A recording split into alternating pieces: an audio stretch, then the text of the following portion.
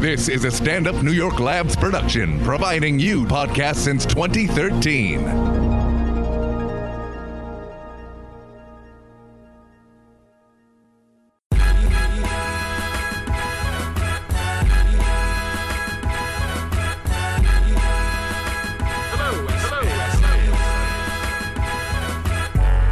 It's time for the End of Conversation podcast with funny man Damian Lemon and the voice of your choice, Ali Muhammad. Yeah, we are back in the conversation, and as you can tell by the sound of my voice that you're hearing first, is that Damian Lemon is out handling business this week.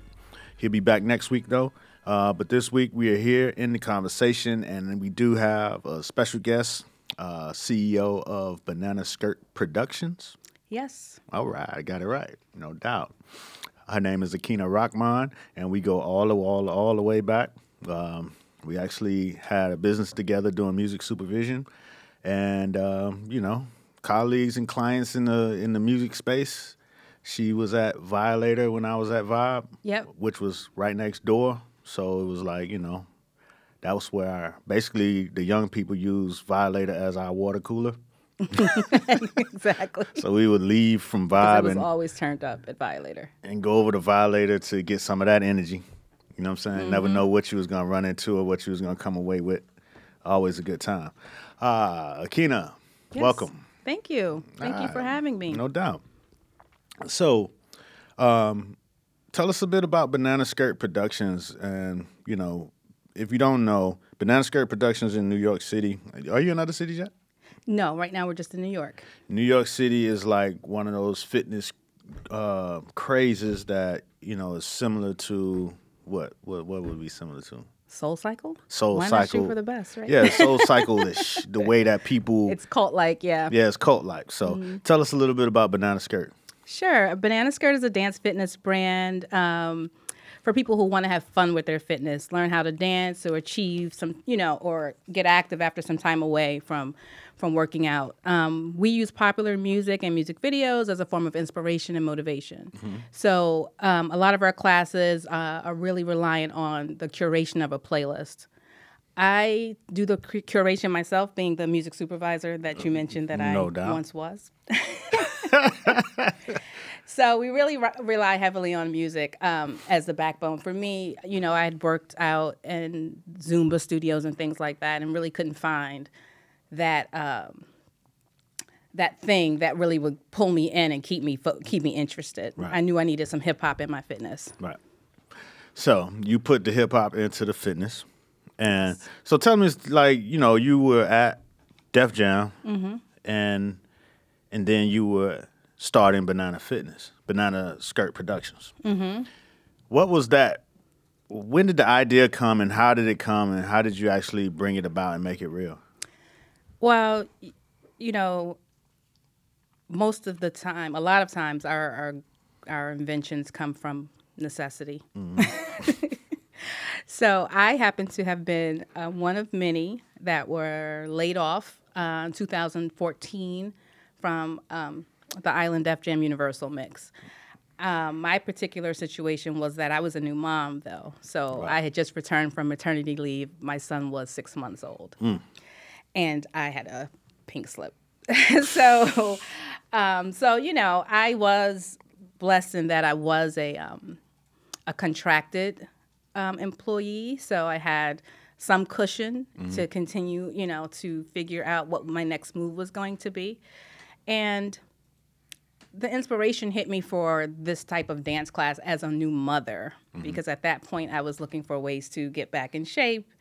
And like I said earlier, Zumba wasn't my thing. And, I've never been at a hardcore Barry's boot camp or any of that type of fitness type of kind of person. So I decided, I'm going to, as something to do on the side, make a little bit of extra money. Wasn't really thinking it was going to be what it is today.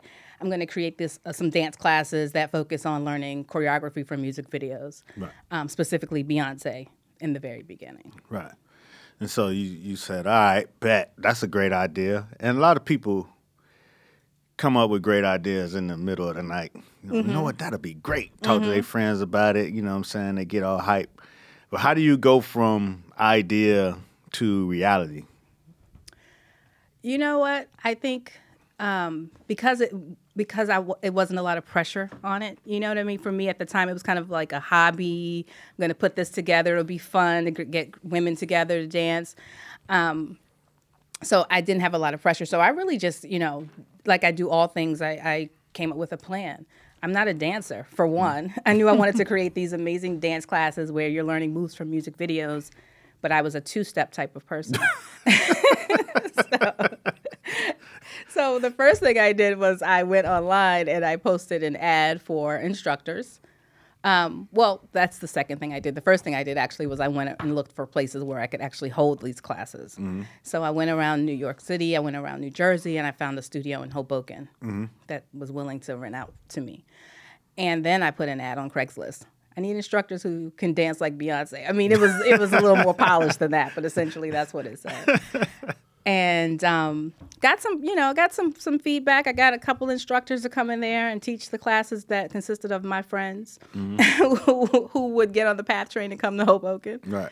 And that's kind of where we started. It wasn't that many people showing, it was a couple of, I think I had like twice a week and I had one class, so 2 classes per week, basically. Right.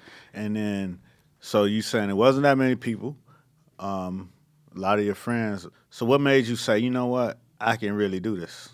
What happened was my friends were saying, well, this is an amazing idea. I would love to work out in this way. I don't like going to the gym. Other fitness, fads don't interest me. They're boring. I would love to learn choreography as my form of fitness because we were burning calories, 400 or 500 calories per class. So they said, if you brought it to the city, I can come, I can get there after work. So I said, oh, word, okay. Well, I'm bringing it to the city.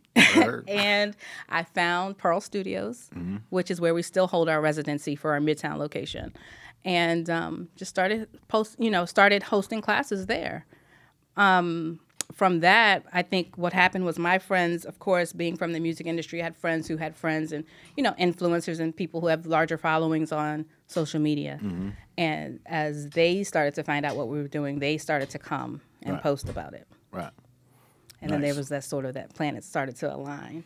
And I said, wait, this can be like a real business. Right. I started to do the numbers and I'm like getting excited, like, oh, wait, if I had this amount of classes and this amount of classes and I start to, increase. And then I started really taking it seriously and creating, coming up with formats, class formats. Right.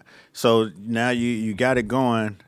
What are some of the things that you take away from the people that come to the course? What's some of the feedback that you get? That's been the most, the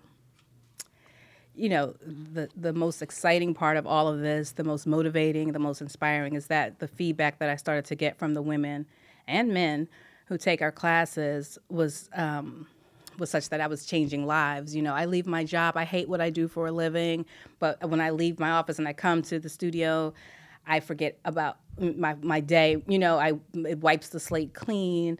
I've lost 65 pounds since starting your classes earlier this year. I see posts, they tag me in posts where people, they've met friends at Banana Skirt and they're hanging out and at the club or at a birthday party or doing their moves. Exactly. Seriously. Or at a baby shower, so just to see the community that we've created has really been, the golden ticket. Right. And my wife has started to come to the classes.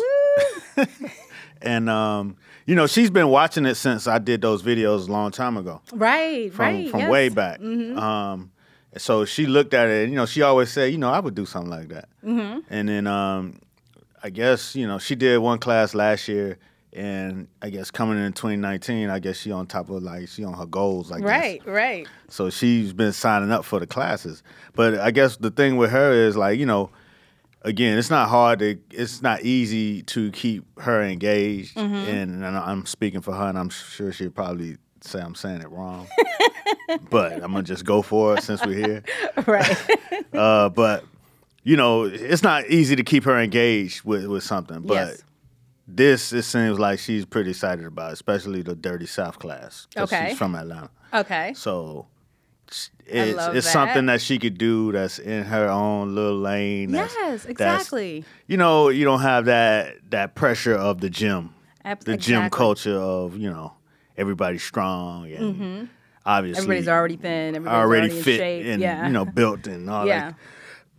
So I've seen it myself shooting your classes that anybody, everybody's doing it. You know what I'm saying? Not even if they might not even know how to dance that good, Yeah. but they doing it. Yes. Or, all shapes, sizes, and colors. Absolutely. Did that surprise you at all? It did. It did. I knew it going into it. Again, after I started to really, take it seriously, for lack of a better description, I started to see that it was speaking to everybody. It wasn't just speaking to my group of friends. You know what I mean? And or people, like my friends, and it blew me away because we really do. It is a Benetton ad in every single class, and that is so beautiful to see, especially in today's climate. We also have all ages. I mean, we start pretty much our sweet spot is, I would say, 24, 25 to 42. Because 42 is like 32, right? That's what they say. That's what I say. But we also have women in their 60s that come and take our classes. Again, we've developed multiple formats now, so we have all kinds of classes, and we try to speak to and cater to all types of interests when it comes to music. But yes, that was very Not only was I surprised, I was super excited, and it really made me that much more enthusiastic about it all. Right. So, like, this week, what's the type of courses you guys are teaching? This week we have a little bit of Cardi B, Money, which is really popular right now.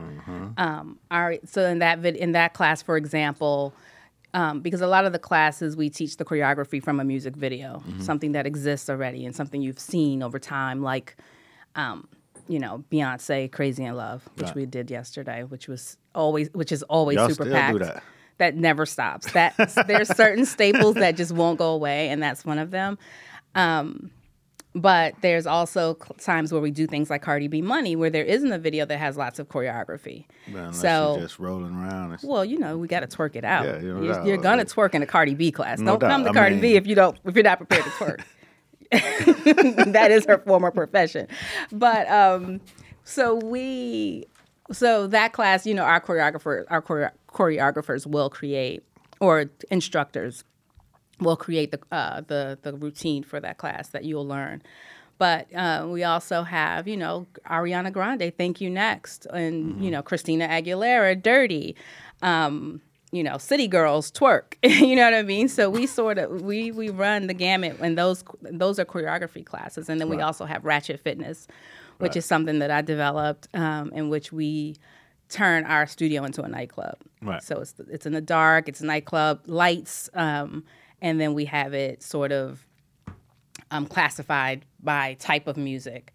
So when I created Ratchet Fitness, it was really like the after party, right? Because I'd been on so many music video shoots throughout my career. At the end of the music video shoot, even though we had worked, however many hours, we still would go out that night. You know what I mean? A lot of times, especially in my earlier days. And so later days, I was like, peace out, you guys go ahead. Go into the hotel. Y'all so cute. So but we would still go out, after a full day and, after achieving what we achieved on the video set that day. And we would go to the clubs. And I wanted to recreate that because I'm no longer going to the clubs. You know what I mean? So so Ratchet Fitness is really all about a night out at the club. The playlist is curated by myself. It's not a full song. It's like you'll get 2 minutes of a song, just like you would in the club. You get a minute of a song, the hot parts, the hot 16, if that's only that part of the song that's hot right now, that type of thing. And so we have, Dance Hall Ratchet and Dirty South Ratchet and Cardi B versus Nicki Minaj Ratchet and Drake Ratchet, you know what I mean? And those are all themed out. And then we have our OG, which is what I originally created, which is a Ratchet Fitness, which is just all about what's happening in the clubs currently. So it's a mix of different artists. It's whatever's on the radio, whatever's happening in the clubs. No doubt. So you spoke a little bit about your time in the music business. Yes. And a lot of our listeners, that chime in, they're doing music or they're on that journey, they're on that path trying to get there. Tell us a little bit about your time in the music business. Like, how did you even come to even pursue that? When I grew up in that environment, so to speak. My dad owned nightclubs all my life, so I was around that. And what city was this? In Maryland, PG County. PG County. The DMV, as they say now. Word. So we were from, so the clubs were he had a couple, but the biggest one was in Landover, Maryland, called the Utopia. I was privy to, What kind of music did they do in Utopia? Oh, the hot music. It was the 80s. So it was Evelyn Champagne King. And these are artists that would come to the club, right? So they would come and perform. So it was Evelyn Champagne King, Full Force, Lisa and Cult Jam. I was able to go to certain artists I was about 13. My parents would actually take me, my sister and myself, to the club at night. We would go upstairs because we could look over from my dad's office onto the dance floor and everything. It was it was large actually. And we could watch the show. So I actually went to see Lisa and Cult Jam, BBD. Of course, they weren't going to have BBD, anything near New Edition there, and I wasn't in the room. Right. So I grew up around that. And then we would have kiddie disco. So every Halloween, my dad would have a kiddie disco. It was huge. All the kids, lots of kids from all over would come to the kiddie disco. And myself and my sister and our neighborhood friends would create a dance routine and perform it for the entire kiddie disco. Can you imagine? You came to a party and you see these random kids just performing for you. But anyway, we did it every kiddie disco. So it was like Planet Rock. I'm aging myself. This is good stuff. I never knew this about you. Yes. So that was sort of my start in the music business, and from there I went on, and when I went to college, I went to Morgan State University.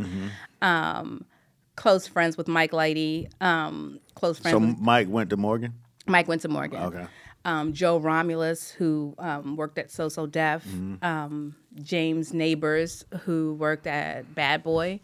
So those were some of my friends that went to school. Who knew with Morgan me. has such a deep music industry? Oh, it goes deeper. Alumni. We have Kevin Lyles, and Kevin Lyles went to Morgan State. Yeah, so it goes deeper. But but yes, and so when I was at Morgan State, I was not necessarily doing anything super music related, but I was always kind of in touch with it, and decided I was going to move to New York after graduation. And so I started reaching out to the people that I knew in New York. Mike, because also Mike Lighty had moved to New York. He was working for his brother at Violator. James Neighbors was at Bad Boy, and like I said, Joe was at So Def. And then I had another friend of a friend who was at Columbia. So at that time, this was like the late 90s. It was all about, who you knew, and to get into the music industry, you had to be an intern. There was no other way. There was no other door. Or had a hot record in the streets. Right, but you had to show and prove. Right. So I called around, called Mike. Mike, I'm coming to I want to come to New York, So anyway, I ended up going to So Def with Joe Romulus. Did you? Yes, because they had just opened their New York office. Right. And I was obsessed with Jermaine Dupri. I just thought his business acumen was like like even though Puffy was Puffy, I thought I would get lost at Bad Boy. Right. So what was y'all working on at So Def during that time? All Out. Mace had a label called All Out. Oh, wow. And he had a group. With Stacey Beth and his sister, and Huddy Combs. And I can't remember all their names. Rest in peace. I think Huddy passed away. But it was a great time. You know what I mean? And it was the perfect place for me. Actually, Free Maiden. I don't know if you remember Free. He also works with Kanye. He actually was running Good when I was at Def Jam before I was laid off. But anyway, he was running So Def East. And it was a smaller office, but we were located inside of Sony, inside of the Columbia, on the Columbia floor. It was just Joe, Free, and myself. So I didn't have I was able to really learn and get my hands dirty and, be in the mix. So it was a really great opportunity. I'm glad that was the road I decided to take. Right. And then I was still friends with Mike and ultimately ended up working with Mike. Right. While I was at So So Def. And then you transferred on over to the Violators. Yeah, because they thought that was a conflict of interest at So So Def. Like, you're at Violator like every day. That's a how hip hop Was back fun then. to be at every day. And I was making money because Mike was booking shows, and he's like, "You want to help me book shows? I'll pay you," because I was interning at So So Def. Right. I only made money to eat Pluck You. Oh yeah, well shit. You ain't got no other choice. Hamburger. What was the place called? Hamburger. Pluck You. Damn. Pluck You and Hamburger Haven or Heaven. I think it was called Burger Heaven. Damn, I remember Pluck You. That was right. Everybody in the industry ordered from Pluck You back then. Chicken spot. You know what I'm saying? Not Chick-fil-A, but Yeah, it was good. They had the good sauces. in that vein per se. Yeah. So you over at the Violators you got Chris Lighty there, rest Mm-hmm. in peace, and you got the good Mona Scott. Yes. That was your world. Yes. How was it working under two legends? A blessing. Chris was like family to me. Because Mike and I went to college together, we were just, we were we ended up being best friends. We ended up being roommates, actually. Mm-hmm. And, to learn from somebody who had, Chris was in the music industry from the very beginning. He was hip hop, you know what I mean? So to learn from him, to be around that spirit and that energy was something that I didn't, even realize at the time. Obviously, years later, looking back, I realized how blessed I was. And then, of course, with Mona Scott, being able to be nurtured by a black woman in the music industry was something that a lot of people didn't have the opportunity to have, especially such a grounded woman. I tell people all the time, like Mona, her friends were her friends from back then. You know what I mean? Like the people she hung out with were not industry people. I mean, she had, she was cool with everybody. Right. But she was not trying to be in a mix. She was not trying to be anything but herself. Right. And she was very strong. She had a lot of integrity, and she was well respected. And I wanted to emulate that. So early on, I learned how to move in the music industry as a woman and not be pigeonholed, one, and also not be, taken advantage of, or, Me Too movement wasn't really around at that time, but obviously hip hop culture, there was a level of misogyny that existed. No doubt. You know what I mean? And so I really was able to navigate in that space by keeping my integrity and always being held in a certain place, and right. I thank her for that. And if you had to pass any tidbit of information on to the next generation of women coming into this space, what would you tell them? I think to be strong, to show your strength, to not be afraid to show your strength, to not, for lack of a better term, to not dumb yourself down, to not, feel like you need to be sexual or any of those things, but not be asexual either. Right. Because I feel like the biggest thing, one of the main things I learned from working under a woman is that being a woman is not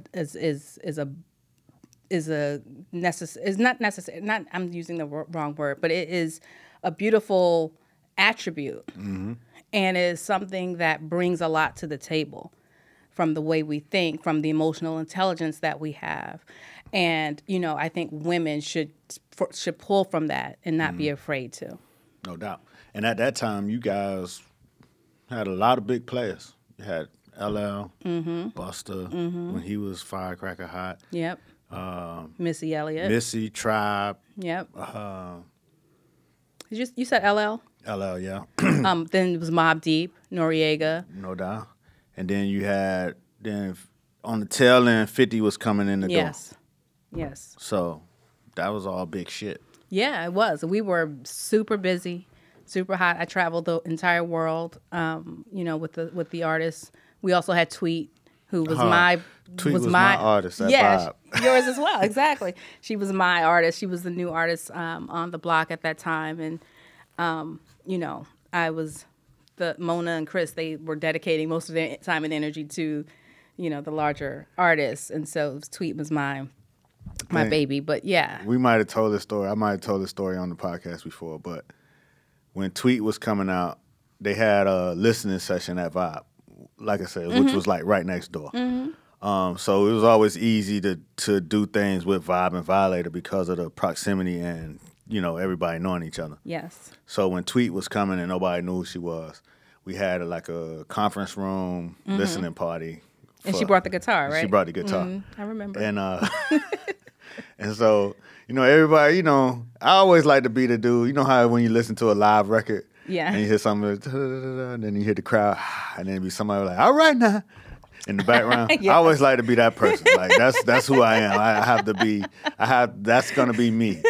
You know what I mean? So Tweet was in there. She was strumming her guitar, and everybody was kind of like, okay, all right. And I was like, go ahead now, all right now. And I think, it gave her energy, so she was like, okay, bet. You know what I mean? Right. From then on, Tweet was my artist. Everybody knew Tweet was my artist. Right. Any opportunities came for Tweet, you know what I'm saying? You bring them to me. I love that. Shout out to Tweet. Yes, hey, shout out to Tweet. Nah, that was a good time. She's an amazing talent. She was an amazing talent then, and she still is. No doubt. And see, so basically, like I said earlier, we did music supervision together, right? And that came about because, again, hanging out at Violator all the time. And Will Packer and Rob Hardy were doing Twa 2. Yes. Pandora's Box. Pandora's Box.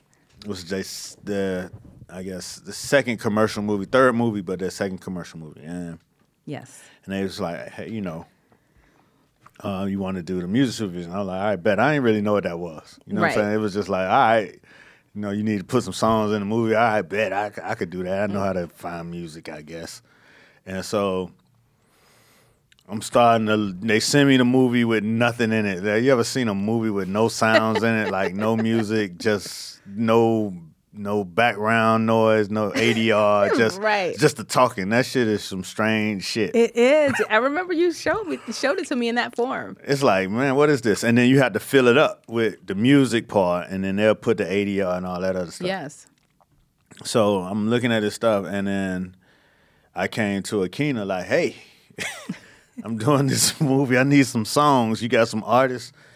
And we went to Mona. You took me in there to Mona. I remember that day. I still see that day. Mona was always, and that was another thing about her. She always was there to support. Yeah. Like whatever else you wanted to do, she was like, oh, that's so cute, y'all doing some music supervision. So you took me in there, and I told her what it was, and she was like, all right, okay, I hear you. And then she had stacks of CDs across her desk. Yep. And then she just pointed to one stack and was like, yeah, take that right there, and there should be something in there for you. Right.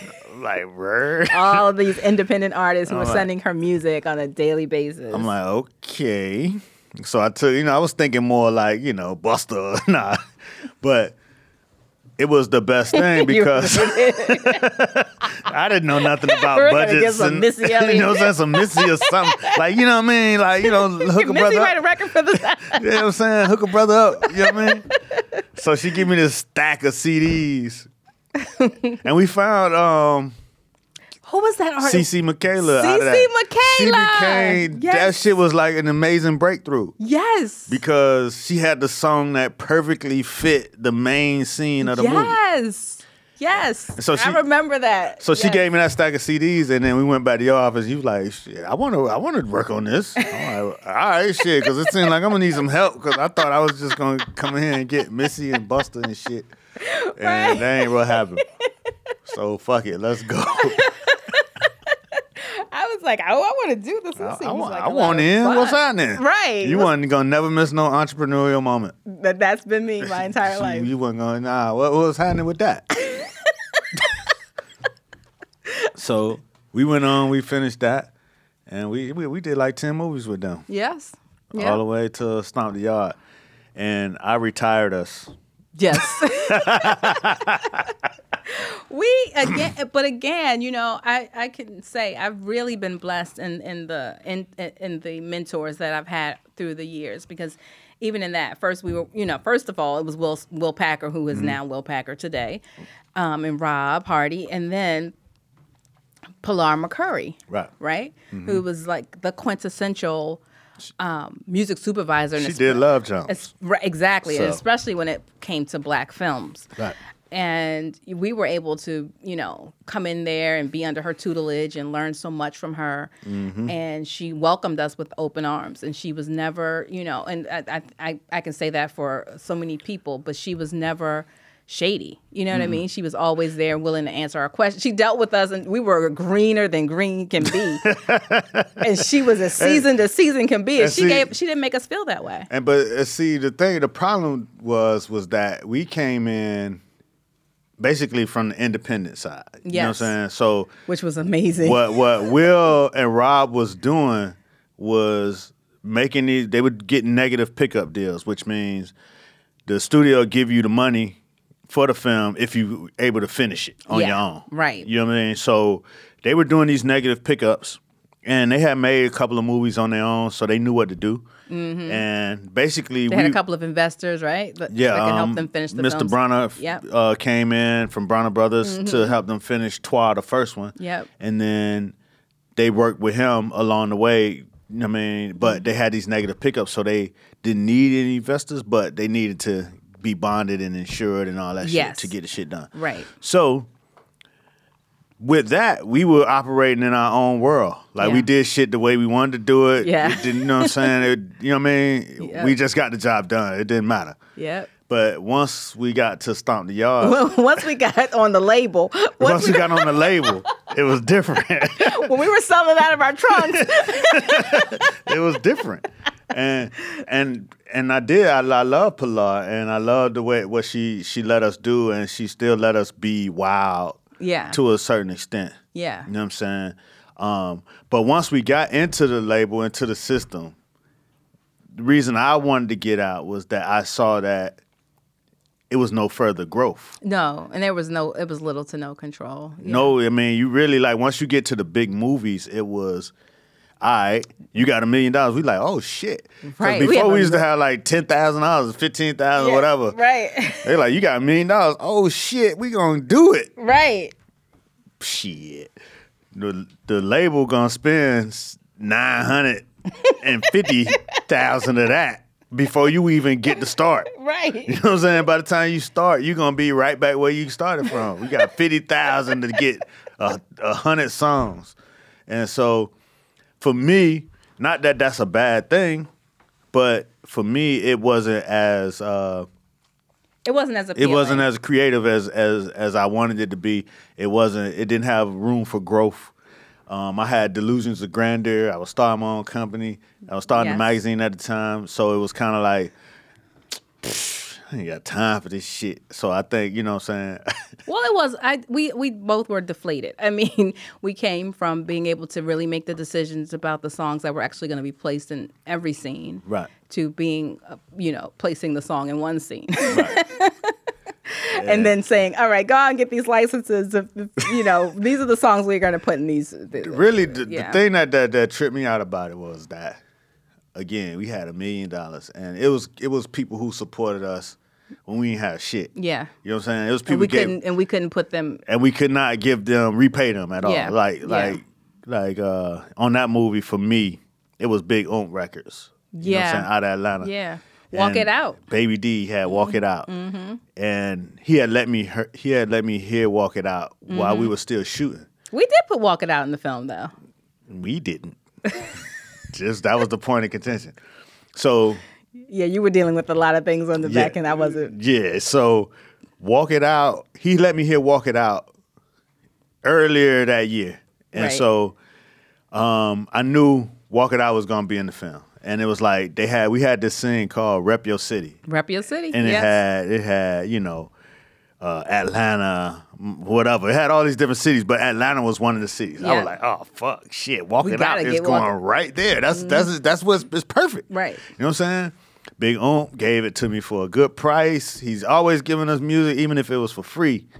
So I was like, all right, boom, I'm gonna repay Big Oomp by putting him in this big movie, And getting him a real check. getting him what I thought would be a real check, and I didn't have an opportunity to give him a real check, but he still gave me a good deal, even though Big Mama's House. Mm-hmm. One of the songs? He had Walk It Out in Big Mama's House for Okay. $75,000. Okay. I don't think I knew any of that. No. 'Cause that was your whole. Yeah, that was my guy. Mm-hmm. So he had Walk It Out in that movie licensed for $75,000, but he had promised it to me for $5,000. Right. Right. You know, Right. Shout out to Big Oomp, Right. For the integrity. Yeah. no doubt. But we had got to a point in the movie where the director didn't want any more Southern music. He didn't want the movie to feel too Southern. Right. And that's why I had to realize that this is no longer, like, as a music supervisor, the movie is not your vision. Yeah. It's You know what I'm not. saying? Yeah. It's when not. it It's was the director's- independent, yeah. when we was with Rob was a collaborative allowed effort. he allowed you to have that vision. Collaborate, yeah. Like, hey, go ahead, you bring the vision to the music. Mm-hmm. But in the real world, it didn't work like that. Like, nah, the director is the visionary. You just do what the fuck they say. Yeah. And it was like, man, this movie is shot in Atlanta. I know. The scene is an Atlanta scene. Right. It's called. This song is rising the charts like crazy. It's an independent song. That song went to number one. I know. But he was like, nah. So I was like, all right, fuck it. So then we had that hole in the movie that we still needed that song. So later, maybe months later, came back, Walk It Out. It's like, what is with you with this song? Right. Don't bring this song back here. Right. And I was like, damn. Right. I was fucked up about it. And then so what happened in the end was that a rep, it's like these people who go to smaller labels and they'll go gather up all the songs from smaller labels Right. and then they'll take it into the movie houses Right. and rep them. So this lady who repped TVT and Koch and Oh all yeah, I those, remember her. Yeah. she came in and said she had the perfect song for that hole. Right. And it was Walk It Out. After they had told me to get the fuck on with Walk It Out. Exactly. And then, so they put not only did they put Walk It Out in the movie, it wasn't that particular scene, it was in that, Yeah. it was in that club scene, Right. but it wasn't as the ATL song. What tripped me out the most was that they put the song in the movie, they gave that lady a credit for bringing the song, and they gave her 20% of Big Oomp's money that he had already negotiated with me. With you. I don't remember. No, any of that. no, I didn't make a big deal of it, Yeah. but internally, I was like, okay, Namaste. this is it. I am no longer a music supervisor. Right. I'm gonna move on to bigger and better things. Right. And none of you can stop me. You were like, what the fuck are you doing? I quit. We had so many arguments. I quit. What you doing? What you mean you quit? I ain't with this shit. We had a time with that. But the film. thing about it is, we though, really did. any arguments that we had, they never felt like arguments. You know what I'm saying? Because you never paid me any attention. I did pay you attention. I did. I always paid you attention. If you made your voice, if you had to make your voice known, I had to pay attention. What I will say about working with you versus working with any other partnerships that I've had over the years is that saying you didn't pay me any attention is just another way of saying that you didn't take anything. You didn't take me personally. Right. You know what I mean? Right. No, I like get you it. never did. And Right. that's why we worked so well together. Because Right. you were really able to just like really get to the heart of whatever it was that we were dealing with and not take, whatever emotional baggage came with that. Nah, but it be, Because it makes you emotional when you're in those types of situations. No Because doubt. it was a pressure cooker. yeah, and then, for me, when they did all that other shit I could take. All the little shit that they did, you know what I'm saying?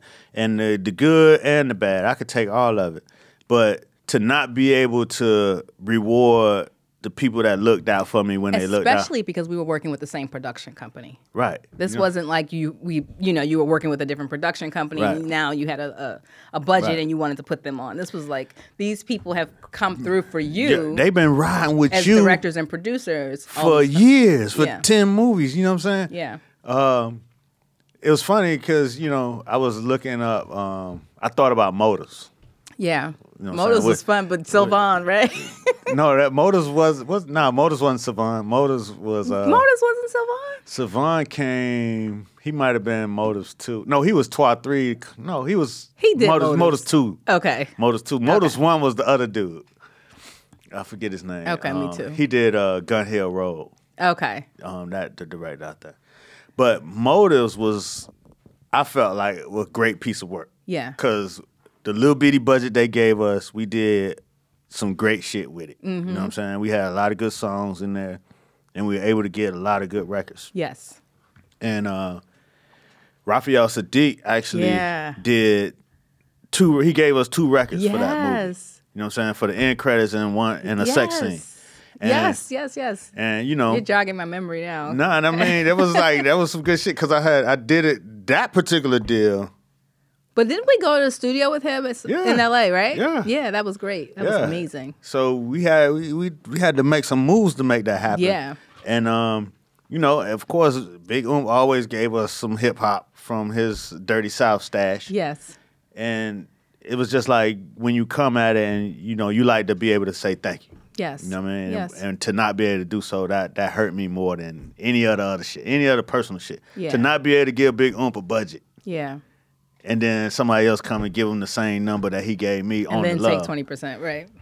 That shit was like, man, please. So when you out here and you doing deals with big companies, you know what I'm saying?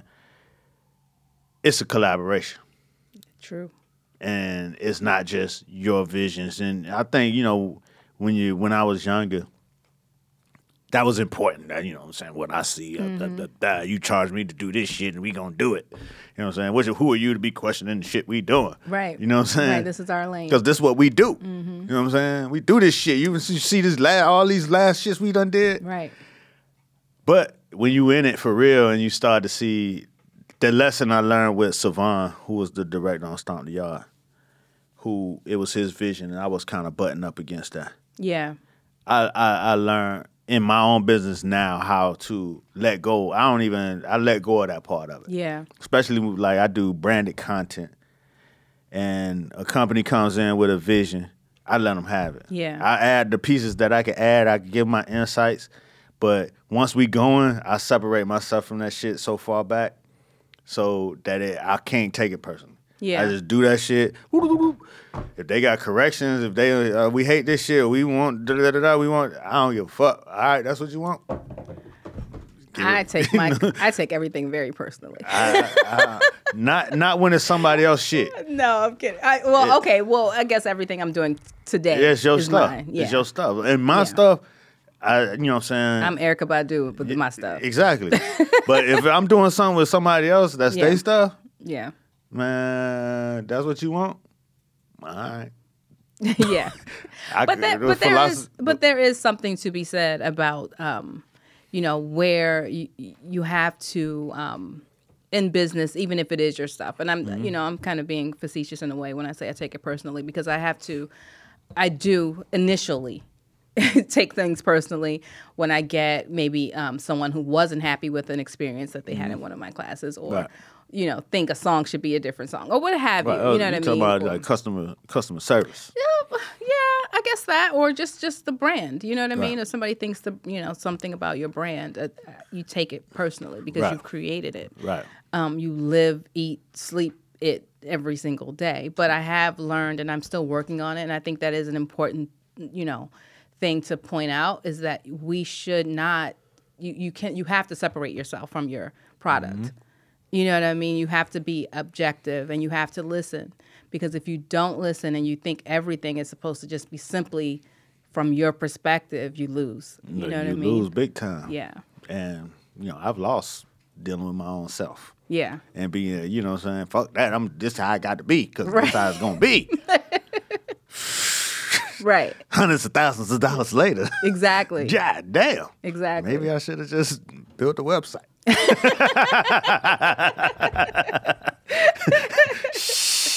This is crazy. Yeah. This is a tough lesson. Yes. God, why you do this to me? You did it to yourself, nigga. I tried to tell you. I sent about 3 motherfuckers to tell you to do a website instead of printing that shit. Yes. You shoot them away. Right. I let you be. Right. You got your prayers. Now leave me alone. So, now, you're AKA. It's Founders Day. It for you is. guys. Martin Luther King's birthday. Yes, it is. You pledged. Shout out to my sorors. All right. Well, what chapter you pledged? Kiwi, Alpha Delta. What's that? Morgan State? That's Morgan State University. We don't know. Yes. Alpha Delta made. No doubt. And how was that? Like, when you went to college, did you know you were going to be an AKA? I did. Did you? I did. Yeah. What did you think? I knew I was going to be an AKA. Well, yeah, I will say, I have been inspired by and my Aunt Linda my entire life, and so among many women, including my mother. But my Aunt Linda had gone to college. She pledged AKA. She was an attorney, which I never wanted to be, but I wanted to follow in her footsteps. She went to Morgan State for her undergrad years as well. So Aunt Linda was that lady that they have on the meme that come with the fur. Right, exactly, exactly. She was flying all over the world and traveling with her friends, and so she didn't have children at an early age, so she was able to really find herself and do lots of things, and I just wanted to emulate that. Right. And so once I found out, which was at a young age, she was an AKA, I knew I was going to college, and I knew I was pledging AKA. So you actually went to the same school and pledged the same chapter? I did, though I didn't plan to go to Morgan State. Where'd you plan to go? Clark, Atlanta. What happened? I wanted to go to Atlanta. God directs your steps, and I'm a firm believer in that. And so my senior year in high school, I was all set. I was graduating from high school. I was accepted to Clark Atlanta University. I had a boyfriend who was already at Morehouse. He was a year ahead of me. And and my father, the nightclub I mentioned to you earlier, he lost his business. And that changed the entire dynamics of my life and my family. And once he lost the business, because, he was paying outright for my college education. I hadn't looked into loans. I hadn't looked into scholarships. And I wasn't given any, you know what I mean? And I hadn't looked, sourced any out. And once that happened, it was, you're not going to be able to go to Clark Atlanta. But we can get you into Morgan State. Morgan is in Maryland? Morgan's in Maryland, So which is where I'm from. It's in state. My aunt had graduated from there. She was friends with the president of the school at the time. It was already past the time of, applying and things like that, so she could just make a phone call. Hey, now go where you celebrate it. I was pissed. I was not happy. I said, you know what, forget it. I'm not going to college at all. And that's exactly what I said. I had a boyfriend at Morgan. I got somebody in Atlanta waiting on me. Y'all fucking up my life right now. Exactly. Fuck your club. Shit. Exactly. What's going on with the business? What, you gonna get it back? What's happening? So none of your business. Take your ass on down there to Morgan and shut up. Right. It was a very trying time for my family, but we persevered. We made it through. I survived. I went to Morgan State, which was I don't know what it would have been like if I went to Clark Atlanta, but it was an amazing experience. I have amazing line sisters, friends from college. It brought me to New York. To enter the music industry, where I was, where I worked for between 15 and 17 years. I mean, not only did I work at Violator Management, from Violator Management, I went on to Boost Mobile Rock Corps, where I was the director of marketing, and we did some amazing things there. I worked with Chris really closely with Chris Robinson. From there, I went on to translation. Well, I worked for the Arnell Group with Peter Arnell and Steve Stout. And then Steve Stout. I forgot you were the translation. Yeah, when Steve started up Translation back then. Yeah, when Steve left Arnell Group, he created Translation, and I went over to Translation. I worked on some amazing projects. I did the T.I. Chevy project, which eventually we had to pull because he got in trouble, and it was a whole big thing. Well, but we did the top back. Mm-hmm. Which was an amazing, we had an amazing program. We did Mary J. Blige and GM. We did Jay-Z Blue, which never made it to the light of day, but we were working on What was that? It was a color. No, I know he secured the color. Yeah. He trademarked the specific color. They actually used it on one of the Benzes one time. Oh, they did? On okay. C-Class. Okay, well, this was that must have been after my time there because this was a GM deal. Oh, okay. So they were going to use it on a GM car. Yeah. Yeah, I think they ended up using it on a C-Class Benz. Oh, okay. Yeah. All right. So we had Jay-Z But he still Blue. own it. Yeah, I'm sure he does. And then his daughter's name is Blue. Exactly. Wow. I guess he's locked in. He's like, but this going to work one day. Exactly. Jay-Z be thinking long on y'all ass. Like, think long term, yes. And this going to work one day. Exactly. But again, another example of an amazing mentor. You know, Steve Stout is definitely, a polarizing figure in a lot for a lot of people. But I learned a lot from Steve, and it was a great time. And then from Translation, I moved out to Los Angeles, worked on a reality show that never aired called I Manage a Celebrity with my friends. I brought people out to LA to work on this film. We went to Dubai and, all over the world with that TV show. And then I came back to New York because I realized LA was not the place for me to live, though I love visiting. What's the difference between, because everybody that moves to LA they like the border tourism. Everybody that moved from New York to LA, every time you go out there, it's like, yo, you got to come. I mean, you got to at least look. Yeah. At least think about it. Yeah. I live in this amazing neighborhood and the schools are My great. neighborhood was amazing. I did love my neighborhood. So what's the difference between visiting and living? I was bored stiff living. I was over the palm trees. The sunshine was annoying. I was looking for rain. I need some piss on the sidewalk. What is this season. shit? I like a change of pace. You know what I mean? And I was single there too. I think if I was to live there today and I have my son, maybe things may be different. But I was just really bored. I really needed more depth. I needed more substance. And I came running back to New York after a year in LA. But it was a great time. I mean, I had a lot of fun there, but I was bored. And so I came back here, and then as soon as I got back here, I got a call from Def Jam. We're looking for somebody, come work with us, and after meetings and such, and ended up working at Def Jam. My first artist when I got there was Big Sean. He had My Last, and that was the song was starting to blow up. People were starting to pay attention to Big Sean. Mm-hmm. He had this song with with Chris, and it was just an amazing time. And then that song went from catching on. And remember Chris from Stomp the, right. I had worked with Chris with Stomp the Yard and, blah, blah, blah. And so it was good. And then I had Neo over there and Luke James and Frank Ocean. So I was like the leader of the new school, you know what I mean? And then I had Janae Aiko. When you had Big Sean, I told you he needed to break up with his girlfriend. Well, we were happy when he did. But then he broke up with her and got right with the girl from Glee. Well, the girl from Glee was the one I'm talking about. Oh, yeah. The girl from Glee made him look weak. Yeah, his original girlfriend was from Detroit. And then when they broke up, he got with someone from... Every time you see a picture with Big Sean and the girl from Glee, he looked like he's shrunken. You know what I'm saying? Yeah. Like I don't think he was that comfortable. I think, you know what I'm saying? I think he really loved her probably more than she loved him. Yeah. And he was all in. And he was trying to... And no, I felt that before in a relationship. Where they say that's what it's supposed to be. They say the man should love you more. But it got to be some, you know what I'm saying, reciprocation. You can't be on the red carpet looking shrunk. You know what I'm saying? Like, it wasn't a good time. Your woman is supposed to make you look bigger. You know what I'm saying? It wasn't a good time for the brand. Well, hey, while you're saying that, do you think that Beyonce shrinks Jay-Z? Sometimes I do too. But he's able to bounce out and pull himself together. You know what I'm saying?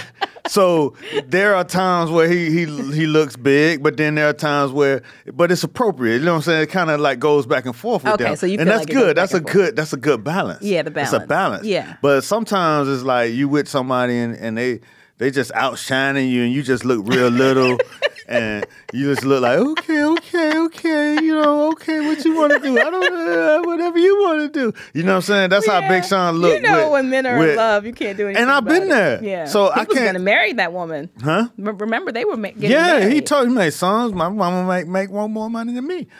Yeah. And, I've been there in that situation, so I get it. But when you see it on somebody who's like in the limelight. And it's always hard, too, when you're at the label or in the management company to have an opinion on their personal situations, because obviously we normally do. Mm-hmm. And you have to walk a fine line in expressing that. Yeah, especially when a man's nose is open, it's pretty much... Oh, and when a woman's nose is, forget about it. Shut up. No, and I get it. So, and I know you couldn't say nothing. But we definitely... It was just my own little... When you was doing that project, that was just my only little advice. Like, man, you need to get him to break up with her because he looked little. She's tarnishing the brand, He looked little next to her. Yeah. But Jay-Z had to shrink and kiss the feet, and he was in Lemonade, all balled down. But, Yeah. It made sense. Yeah. You know what I'm saying? And yeah.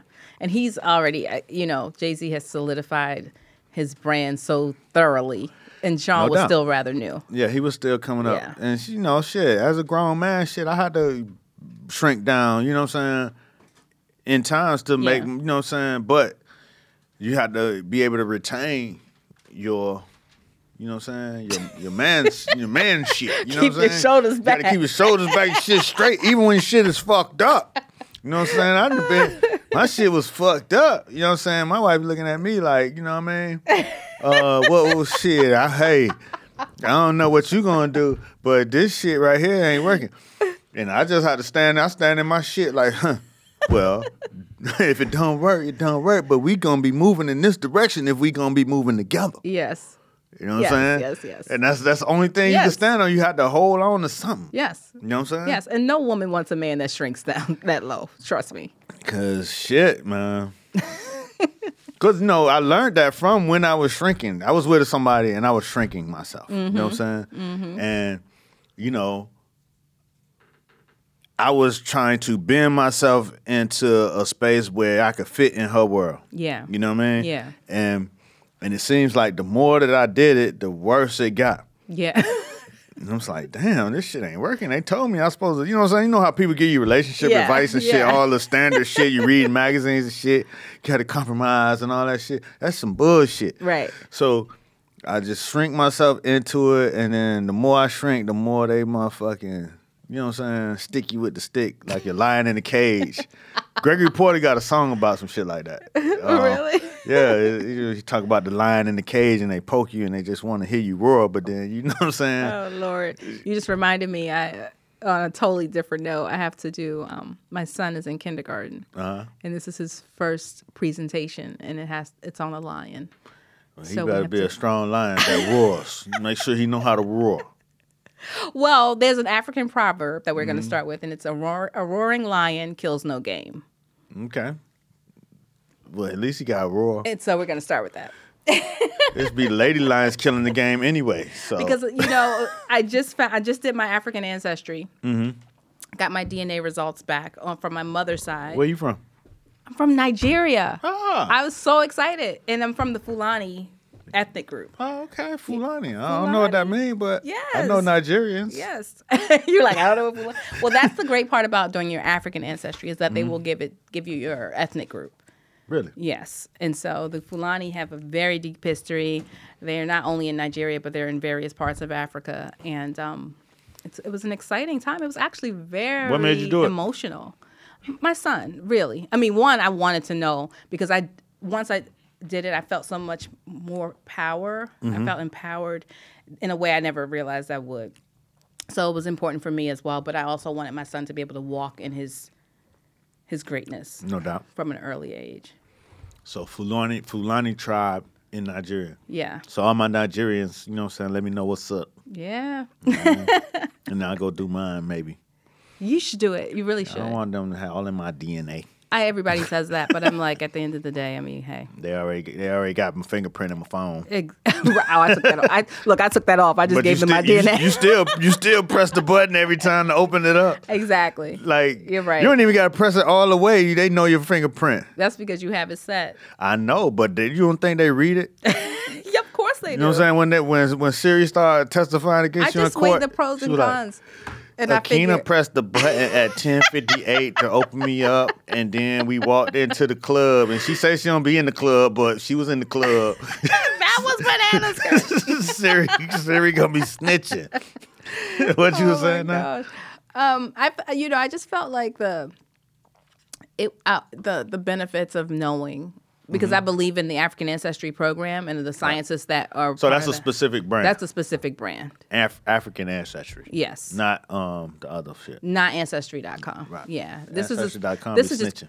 Well, yeah, Ancestry.com does, and African Ancestry does not sell any of your DNA, and I believe in them, and I just thought it was worth it for my son to know. I don't want him saying he's from Africa, a whole continent. You from Africa? Where? Africa. You black, ain't you? Like the movie Belly. He's going to Africa. So, yeah. That's fucked up. Why you do Nas like that? Wasn't Nas your artist? No, I never worked with Nas. We going to Africa. Well, where our ticket go to? Africa. Ain't enough money in the budget for that, all that. Oh, exactly. No hype. All over the budget. Hype had to learn the same lesson I learned. It was supposed to be his vision and shit. The studio like, nigga. Nobody knows where Mali is. Say Africa. You over budget. We not going to Africa. You gonna cut the black. Exactly. We out. Black. Exactly. Oh my God. Oh shit. Yeah, so I'll do mine. Maybe I'll find out where I'm from. You should do it. You know what I'm saying? I've been kicking with it with all my African friends. The African wave is blown up. It really is. It really is. And my friend Efe out of Atlanta, he's Nigerian. Okay. He was a visionary on this whole African thing. And me and him got cool when we was doing Stomp the Yard. Okay. So when I was down there for 2 months. Mm-hmm, I remember. And he cool with him, and he's down with Alex Get One, that whole camp. Okay. And so F.A. was like he could do whatever. Yeah. Whatever you need, he could find it out. You need a Bentley, you ain't got no credit. Right. He could figure it out for you. Right. You know what I'm saying? But at the time he was trying to get into music, and he started by managing producers. Okay. And the whole time he was like, yo, I managed producers before too. Really? Mm-hmm. Who was one of your producers? I don't remember any of their names. Oh, Lord. But they were from D.C., Maryland. Mm-hmm. It was a headache. So he was managing producers, but the whole time he was saying, you know what I'm saying, this African wave, I got to get African and American music together. That shit's going to be, this was 2006. Oh, wow. And then he had a few producers that he managed. Then he managed Red One. Okay. Who did, what's the lady who wore the beef? Lady Gaga. Lady Gaga. Mm-hmm. Red One did Lady Gaga's first album. Okay. So, okay. So from there, you know what I mean, he blew up. Right. He was cool with Akon and all that shit. So that's how the Lady Gaga connection came into play. Oh, yeah. That makes sense. He cool with Akon. Yeah. He had Red One. Akon, Red One. Right. Lady Gaga. Poof. Mm-hmm. So that blew up, and then, but he always was, talking the African shit. Then he got a producer out of London. I can't think of the dude's name, but he ended up signing to Nicki Minaj's label. Okay. As a producer. Right. And he was doing Afrobeat cuts he did a couple for Rihanna. He did a couple on Nicki's other album. Okay. And that's when, he started putting it in the American play. And then at the same time, the DJs started making that a wave. Mm-hmm. And shit, what's that? 12 years later, it's here. I'm like, damn. Yes. And I see him now. He manages David O. Okay. So he's doing well. Yeah, he's doing extremely well. And his vision is like what he said out of his mind is real today. Yeah. Which is the most powerful thing. Right. You know what I'm saying? Right. And that he had the stick to itness. No doubt. Mm-hmm. So he took it, and so it's interesting to see how Africa is coming into play as a continent. Yes. From different ways, because my plug have a couple guys from South Africa. Okay. Which is a whole different part of Yeah. But a guy I met through this rapper Damani, who went to South Africa and it changed his whole life. Okay. Ended up marrying a girl in Brooklyn. Okay. So now he lives in Brooklyn, but all the South African people always come see him at least once a week. Seem like there's somebody from South Africa in town. Wow. Where we mixing and cross pollinating and shit like that, and it's like it's happening. Yes. That whole thing about bridging the diaspora, it's really happening. Absolutely. On a small level. Right, but even on a larger level, because there are places like Ghana, they just opened up their borders for African Americans to come over and do things there, and a couple of other countries are doing that as well. So it really is, the diaspora is coming together in a lot of ways. I mean, I'm sure there are obviously lots and lots of issues, but there's a lot of good things. It's always good. It's just like when you go to college and you meet somebody. You from Maryland, you meet people from Chicago, Atlanta, Detroit. Right. You know what I'm saying? It's like, oh shit, they do this over here, and you start knowing. Yes. And those places become accessible to you. Exactly.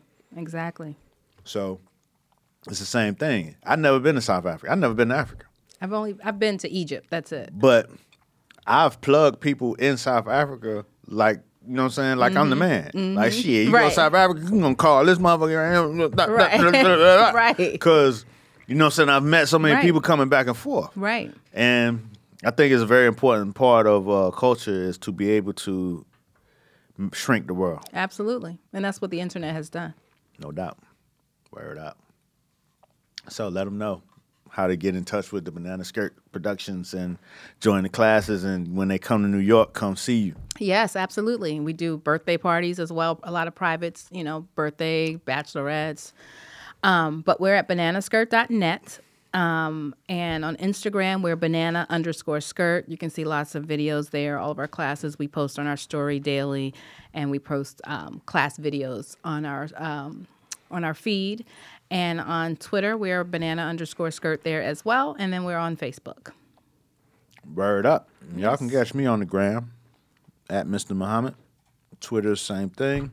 And right here next week, we'll be right back. D-Lemon should be back in the house.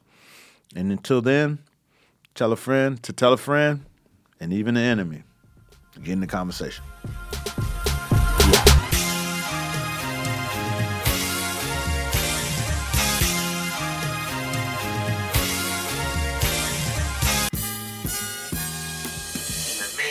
Of it all is to be in the conversation.